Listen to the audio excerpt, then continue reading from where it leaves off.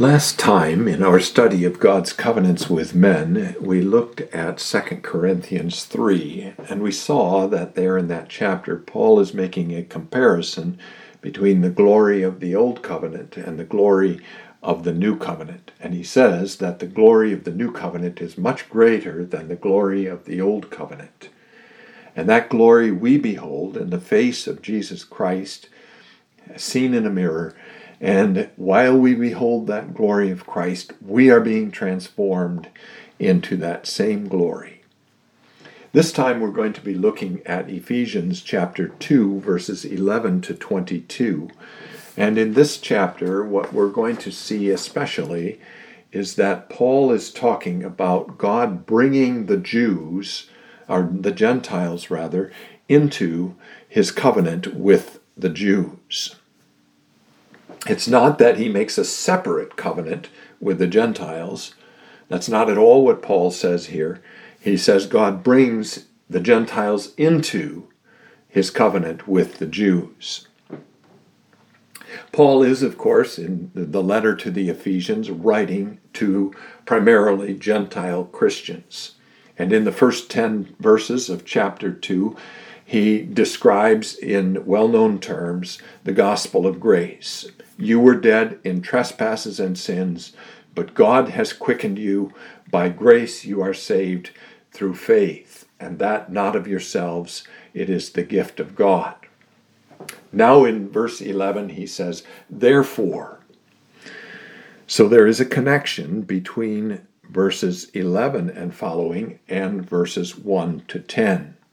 And I think the connection is this, that here in verses 11, Paul is really reviewing that grace of God to the Gentiles, but reviewing that grace of God from a different perspective. In verses 1 to 10, he had reviewed it from the perspective of the life that God had given to those who were dead in trespasses and sins.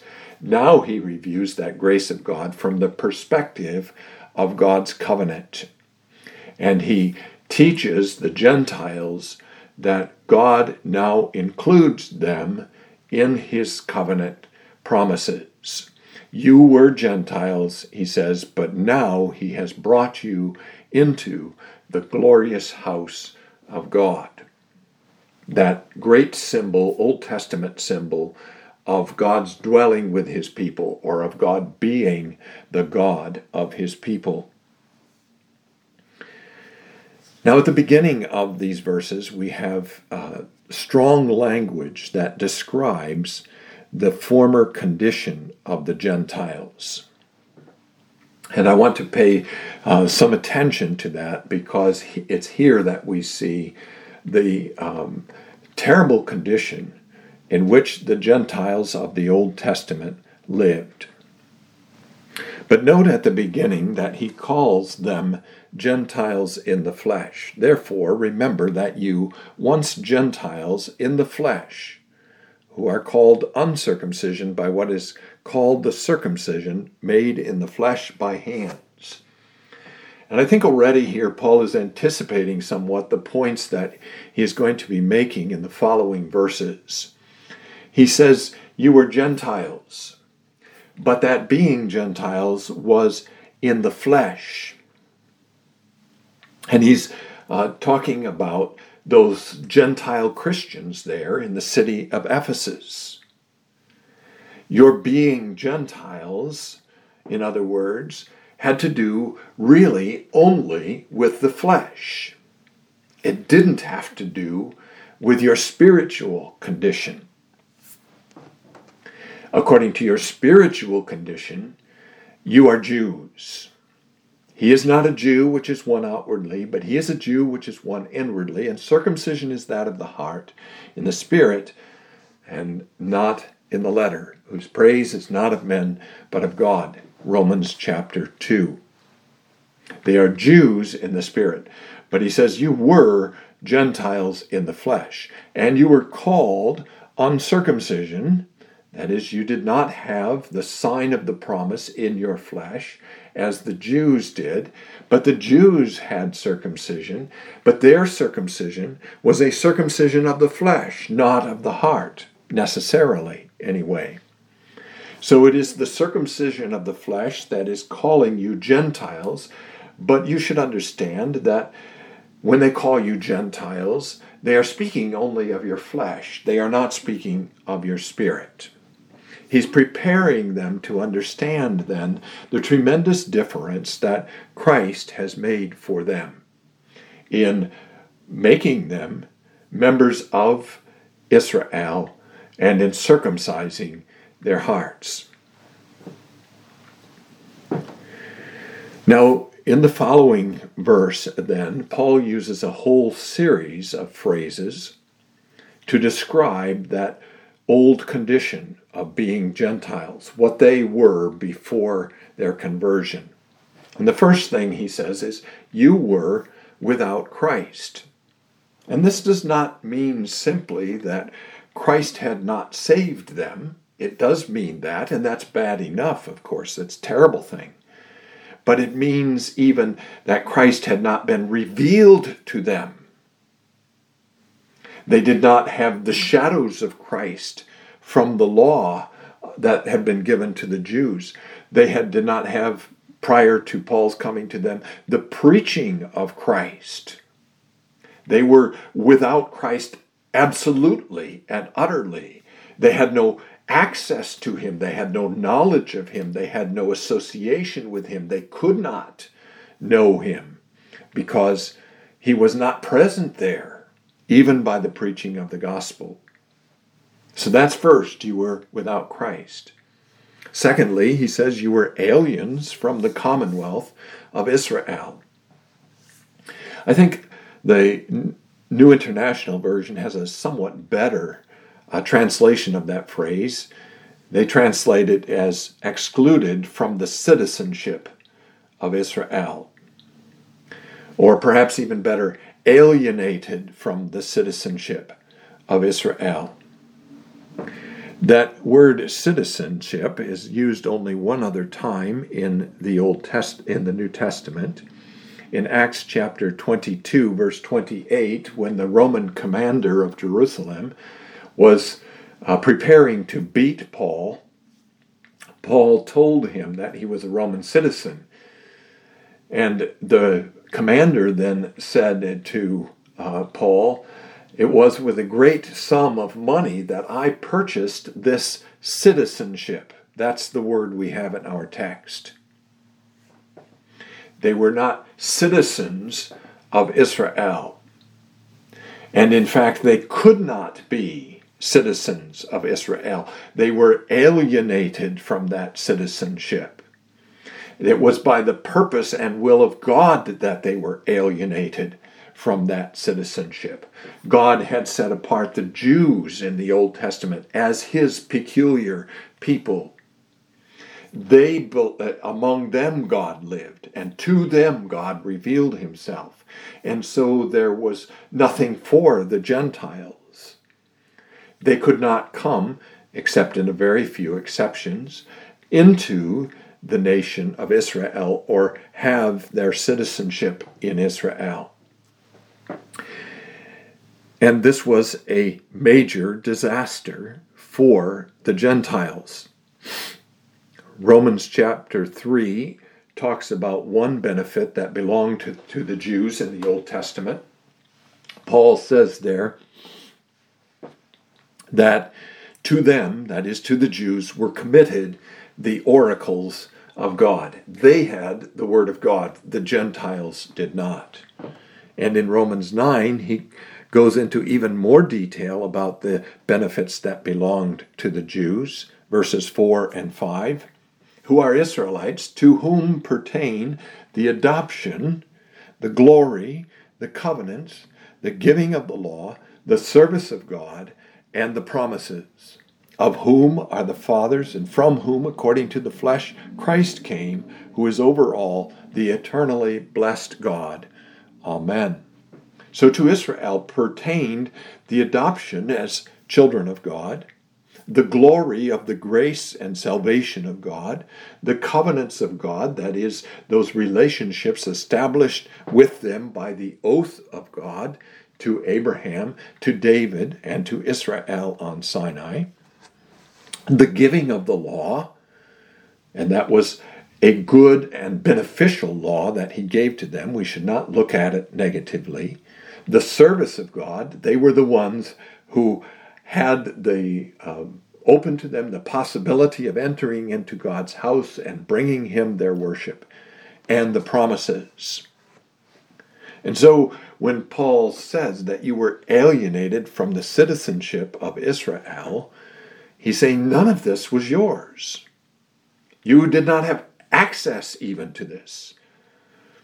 You did not have access to the adoption, the glory, the covenants, the giving of the law, the service of God, and the promises. You were cut off from those things.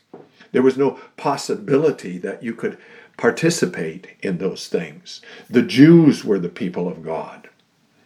The nation of Israel was the nation chosen by God and set aside by God for particular blessings. He dwelt among them, not among the Gentiles.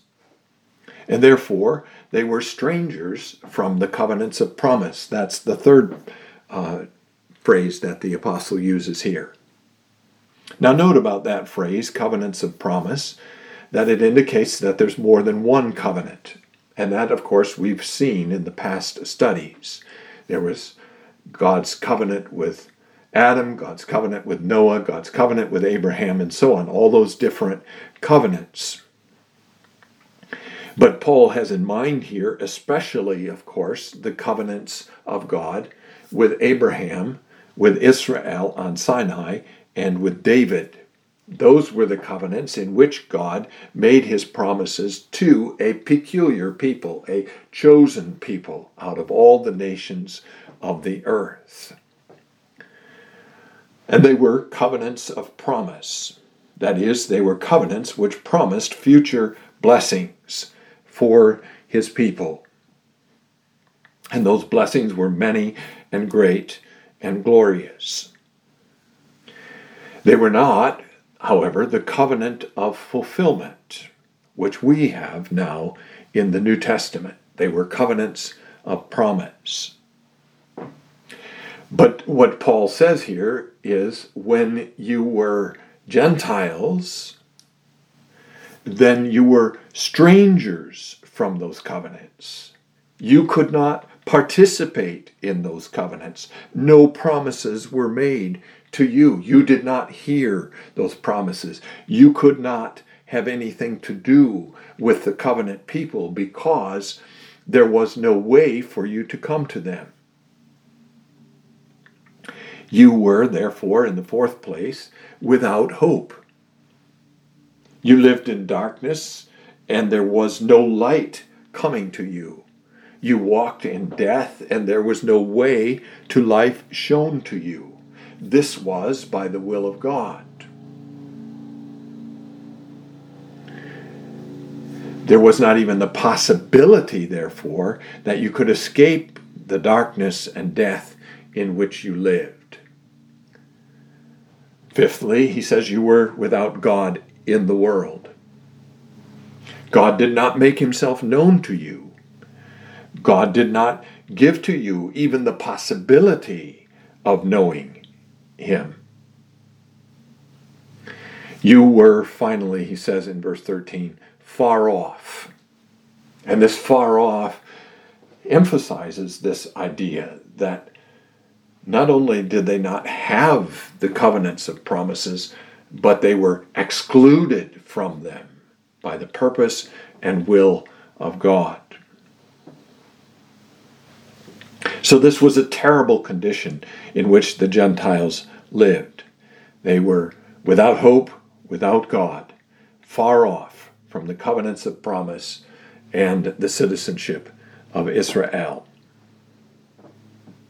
But, the apostle says, now, in Christ Jesus, you have been brought near by the blood of Christ. Now, brought near means more than simply brought into proximity to. It means more than brought into proximity to citizenship in Israel, more than being brought into proximity to the covenants of promise and to hope and to God and so on. It means to be brought into connection with. It means that they stood alongside the Jews in the presence of God. It means that they were brought near in the same sense that the Jews had been brought near. Psalm 148, verse 14, makes a reference to that being brought near of the Jews. And he has exalted the horn of his people, the praise of all his saints, of the children of Israel, a people near to him. It means they lived in close relationship with him. It means they had fellowship with him. They have been, and so when the Gentiles are brought near, they are brought into that same proximity to God, which gives them fellowship, which establishes a relationship with him, which makes him their God and they his people. And so through this being brought near, they have access to Christ. They have access to citizenship in Israel. They have access to the covenants of promise. They have hope. They have God in the world. The idea then is not that they are come near as a stranger might be brought near to your house without being allowed into the house. It means that they have been brought near in the sense that they have been brought into the very house of God itself and stand with the Jews in the presence of God. Whatever you were cut off from before, Paul says, you now have access to. And this, he says, then, is in Christ. And that's an important phrase, especially here in Ephesians. If you look at that phrase in the book of Ephesians, but also in other writings of the Apostle Paul, you find that that phrase has to do with being a part of the body of Christ, being united to Christ in a living connection with him, being a member of him so that his life comes to you and so that you live in and by him. And the apostle is saying the Jews were in Christ. The believing Jews now, in fact, are also in Christ. And now you are also in Christ. And the means by which you are in Christ is his blood. You have been brought near by his blood. His blood has been shed. And that shedding of the blood, which was a fulfillment of the shedding of the blood of the bulls and goats in the Old Testament, is a shedding of blood which covers the whole world, not just the nation of the Jews. In verses 14 to 18, then, the apostle makes further statements about the significance of this being brought near. And we want to pay some close attention to those statements. First of all, he says, he, that is Christ, is our peace. He is our peace. And the apostle does not mean there, he is our peace with God. No, what he means there is Christ is the peace between Jew and Gentile. Not just he has made peace, but he is that peace. And why is he that peace? Because they both are in him. And it is only as they are in him that they have peace between themselves. The enmity that was between them has been taken away. So that's first. He has become our peace, the peace between Jew and Gentile. But the next phrase is even stronger than that. He has made both one. What were in the past two separate peoples are now one people in Christ. He has made Jew and Gentile one people. And here's the significance, which Paul continues to develop throughout this passage, that there is no longer in Christ a distinction between Jew and Gentile. He has made both one. It makes absolutely no difference, Paul is saying, whether you are a Jew or a Gentile anymore. In Christ, that distinction is wiped out. It doesn't exist any longer. He has made both one. Thirdly, he has broken down the middle wall of separation, and that middle wall of separation is a wall that God himself had built. God had chosen Israel to be his people out of all the nations of the earth. God had set apart Israel as his peculiar people in the Old Testament. He had, as it were, built a wall of separation between the Jews and the Gentiles, and he had said, so far my grace extends, not any farther. Within this wall I will dwell.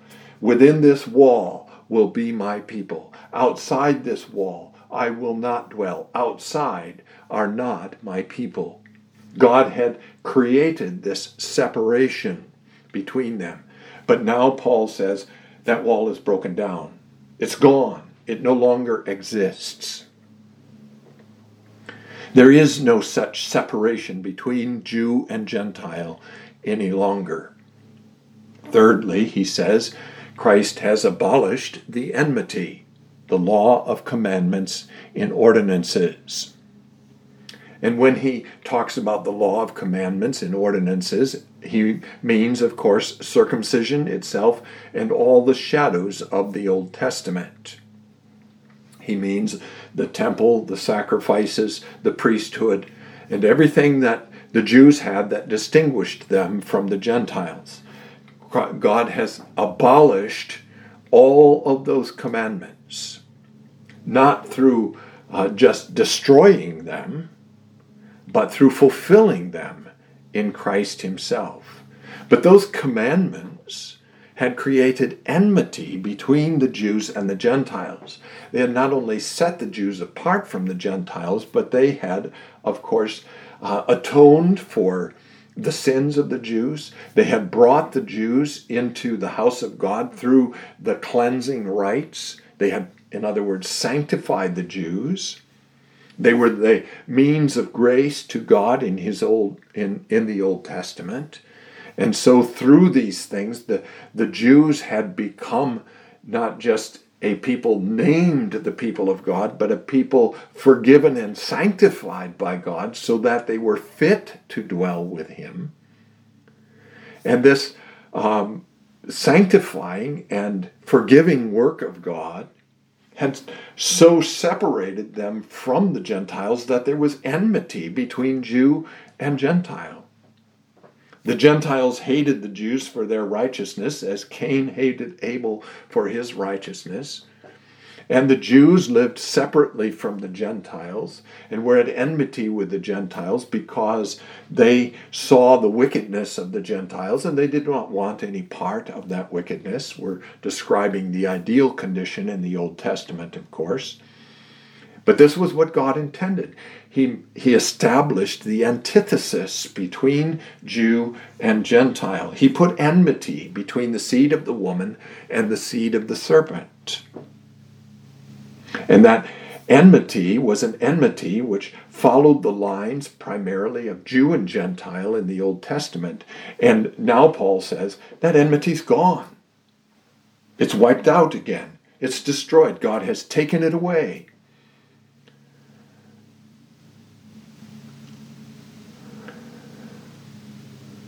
That enmity exists between believer and unbeliever, between the church and the world, of course, still.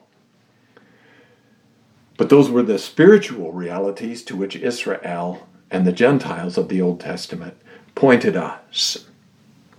So he has abolished the enmity. Fourthly, Paul says he has created in himself one new man. Now, there are a couple of things that we should notice about that. In the first place, notice that Paul says he has created one new man. He doesn't even say he has created one new people, which he could say. Peter uses that language in 1 Peter 2, verse 9, I think it is. You are a peculiar people, he says to the believers. But Paul doesn't use the language of one new people. He says one new man. This is how close Jew and Gentile have become in the New Testament. They are one new man. There are not two men. There are not two peoples. There are not two separate entities. There is only one entity. And that is an entity which exists in Christ. So that's the first thing. Jew and Gentile have become one because of their connection with Christ. There is no distinction between them any longer. But notice too that he uses the word create. He has created in himself one new man. This is a creative work of God. It's a work that relates, therefore, to his first creation, the creation of the heavens and the earth in the beginning. And it's a work which relates also to his creation of Israel to be his people at Mount Sinai. That kind of language is found in especially the prophet Isaiah, a people created or formed by God to be his people. But now this is the new creation. Not that creation which God did in the beginning, not that creation which God did even in the Noahic flood, not that creation which God did in forming Israel to be his people, but now a new creative work. And this new creative work is a creative work which involves both the Jews and the Gentiles. And this creative work, which he does in the making Jew and Gentile one new man, is a work which begins with regeneration, because it is by regeneration that both Jew and Gentile become new creatures. And this new creation, then, that he makes through regeneration, the regeneration of individuals, and through the uniting of Jews and Gentiles into one new man, is the beginning of the new creation of the new heavens and the new earth in the last days. That new heavens and new earth begin already to exist here in this world by regeneration and by the making of Jew and Gentile into one new man. So those four phrases, first of all, he's made both one.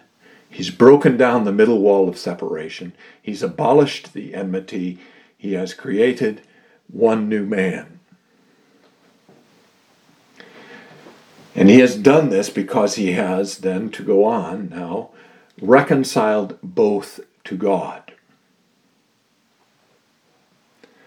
He is their peace. He has made both one, but he has made both one by reconciling both to God.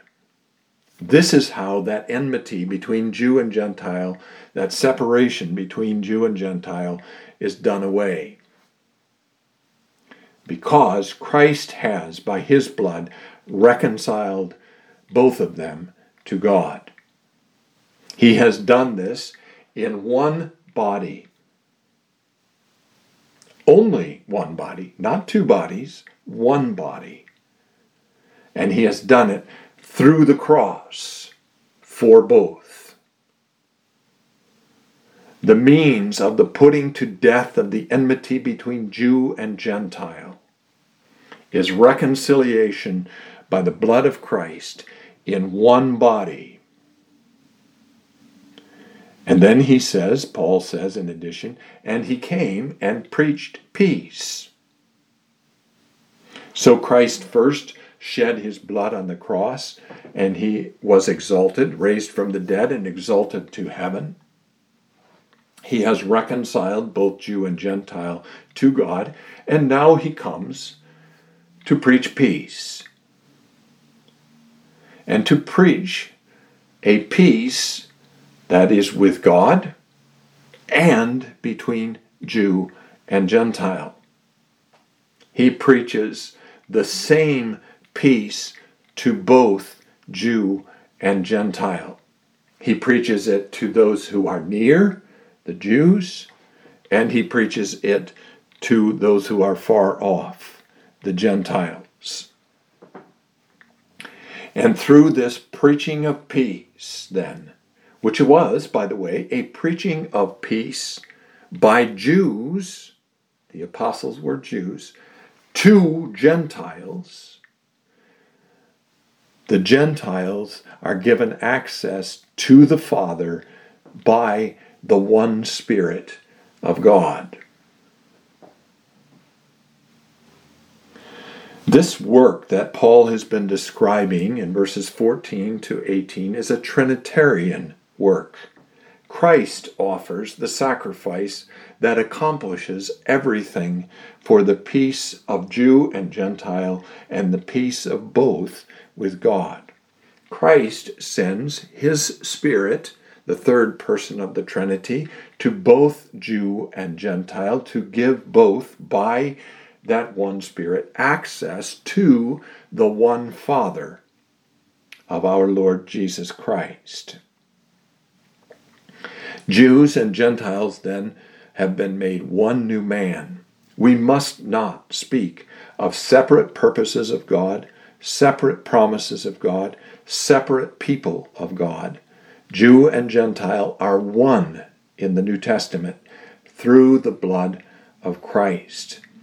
It makes no difference to God any longer whether you are a Jew or a Gentile. There's no special privilege in being a Jew. There's no special disqualification in being a Gentile. All are on the same level, treated in exactly the same way. And God brings them both into peace with himself through his one Spirit, by the one sacrifice of the one Savior, our Lord Jesus Christ. And there is one faith and one people. And so, then, in verses 19 to 22, Paul says to these Gentiles, you are no longer strangers and foreigners. And as you are no longer to be considered by Jewish Christians to be strangers and foreigners.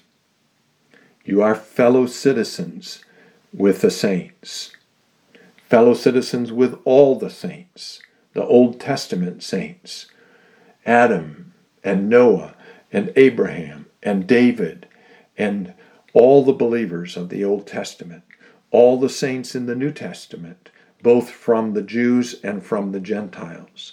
Why? Because you have become a part of the household of God. This is a term that God uses of his people in the Old Testament frequently. They are the house of God, or the household of God.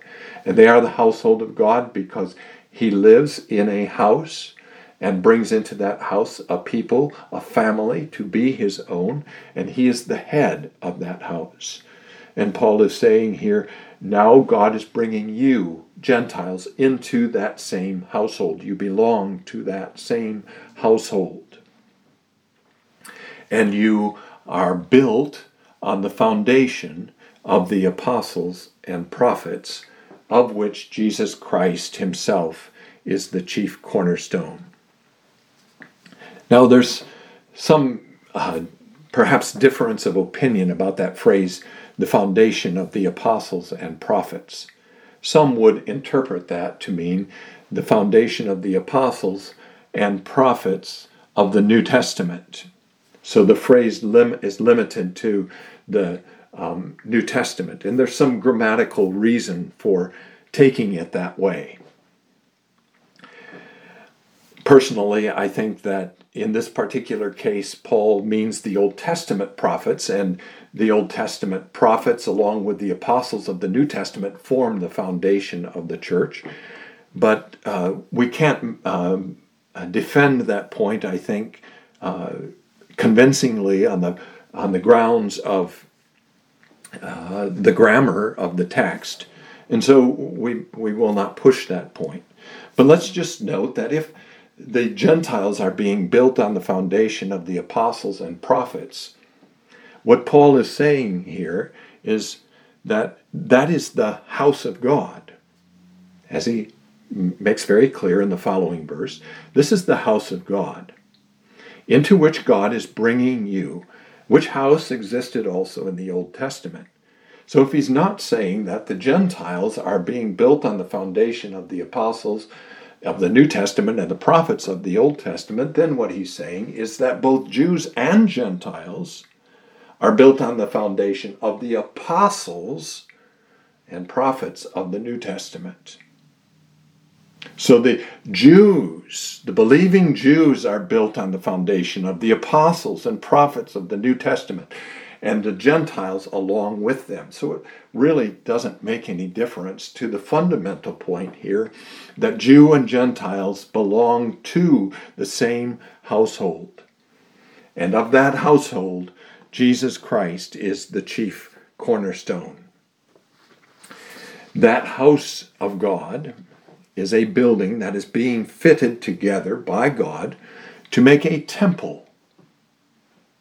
Clear reference to the Old Testament temple of God, the house of God among his people, that place of worship where God's people gathered, and that building is the dwelling place of God through the Spirit. That God, who is the Father of his people in Christ, by the blood of Christ, and by the sending out of the Spirit of Christ, that triune God, he makes that his dwelling place. And he builds on that foundation then of the apostles and prophets, believers, both Jews and Gentiles, in Old and New Testaments. So what we have in this last part of Ephesians 2 is the same Christ doing the same thing for both Jew and Gentile. The same triune God to whom both Jew and Gentile have access through the Son and by the Spirit. You have one new man of Jew and Gentile. The Gentiles are no longer strangers and foreigners, but fellow citizens with the saints, members of the household of God, participating with the people of God in all the benefits God had foreshadowed in the Old Testament and fulfilled in Christ. They are built on the foundation of the apostles and prophets, of which Christ is the cornerstone. They are no longer aliens from the commonwealth of Israel, without God and without hope in the world, and so on. They are no longer strangers from the covenants of promise, which have now become the covenant of fulfillment in our Lord Jesus Christ. Jew and Gentile are one in Christ, one through the circumcision of the heart, and one through the baptism that Christ's blood provides. May God bless you with his word.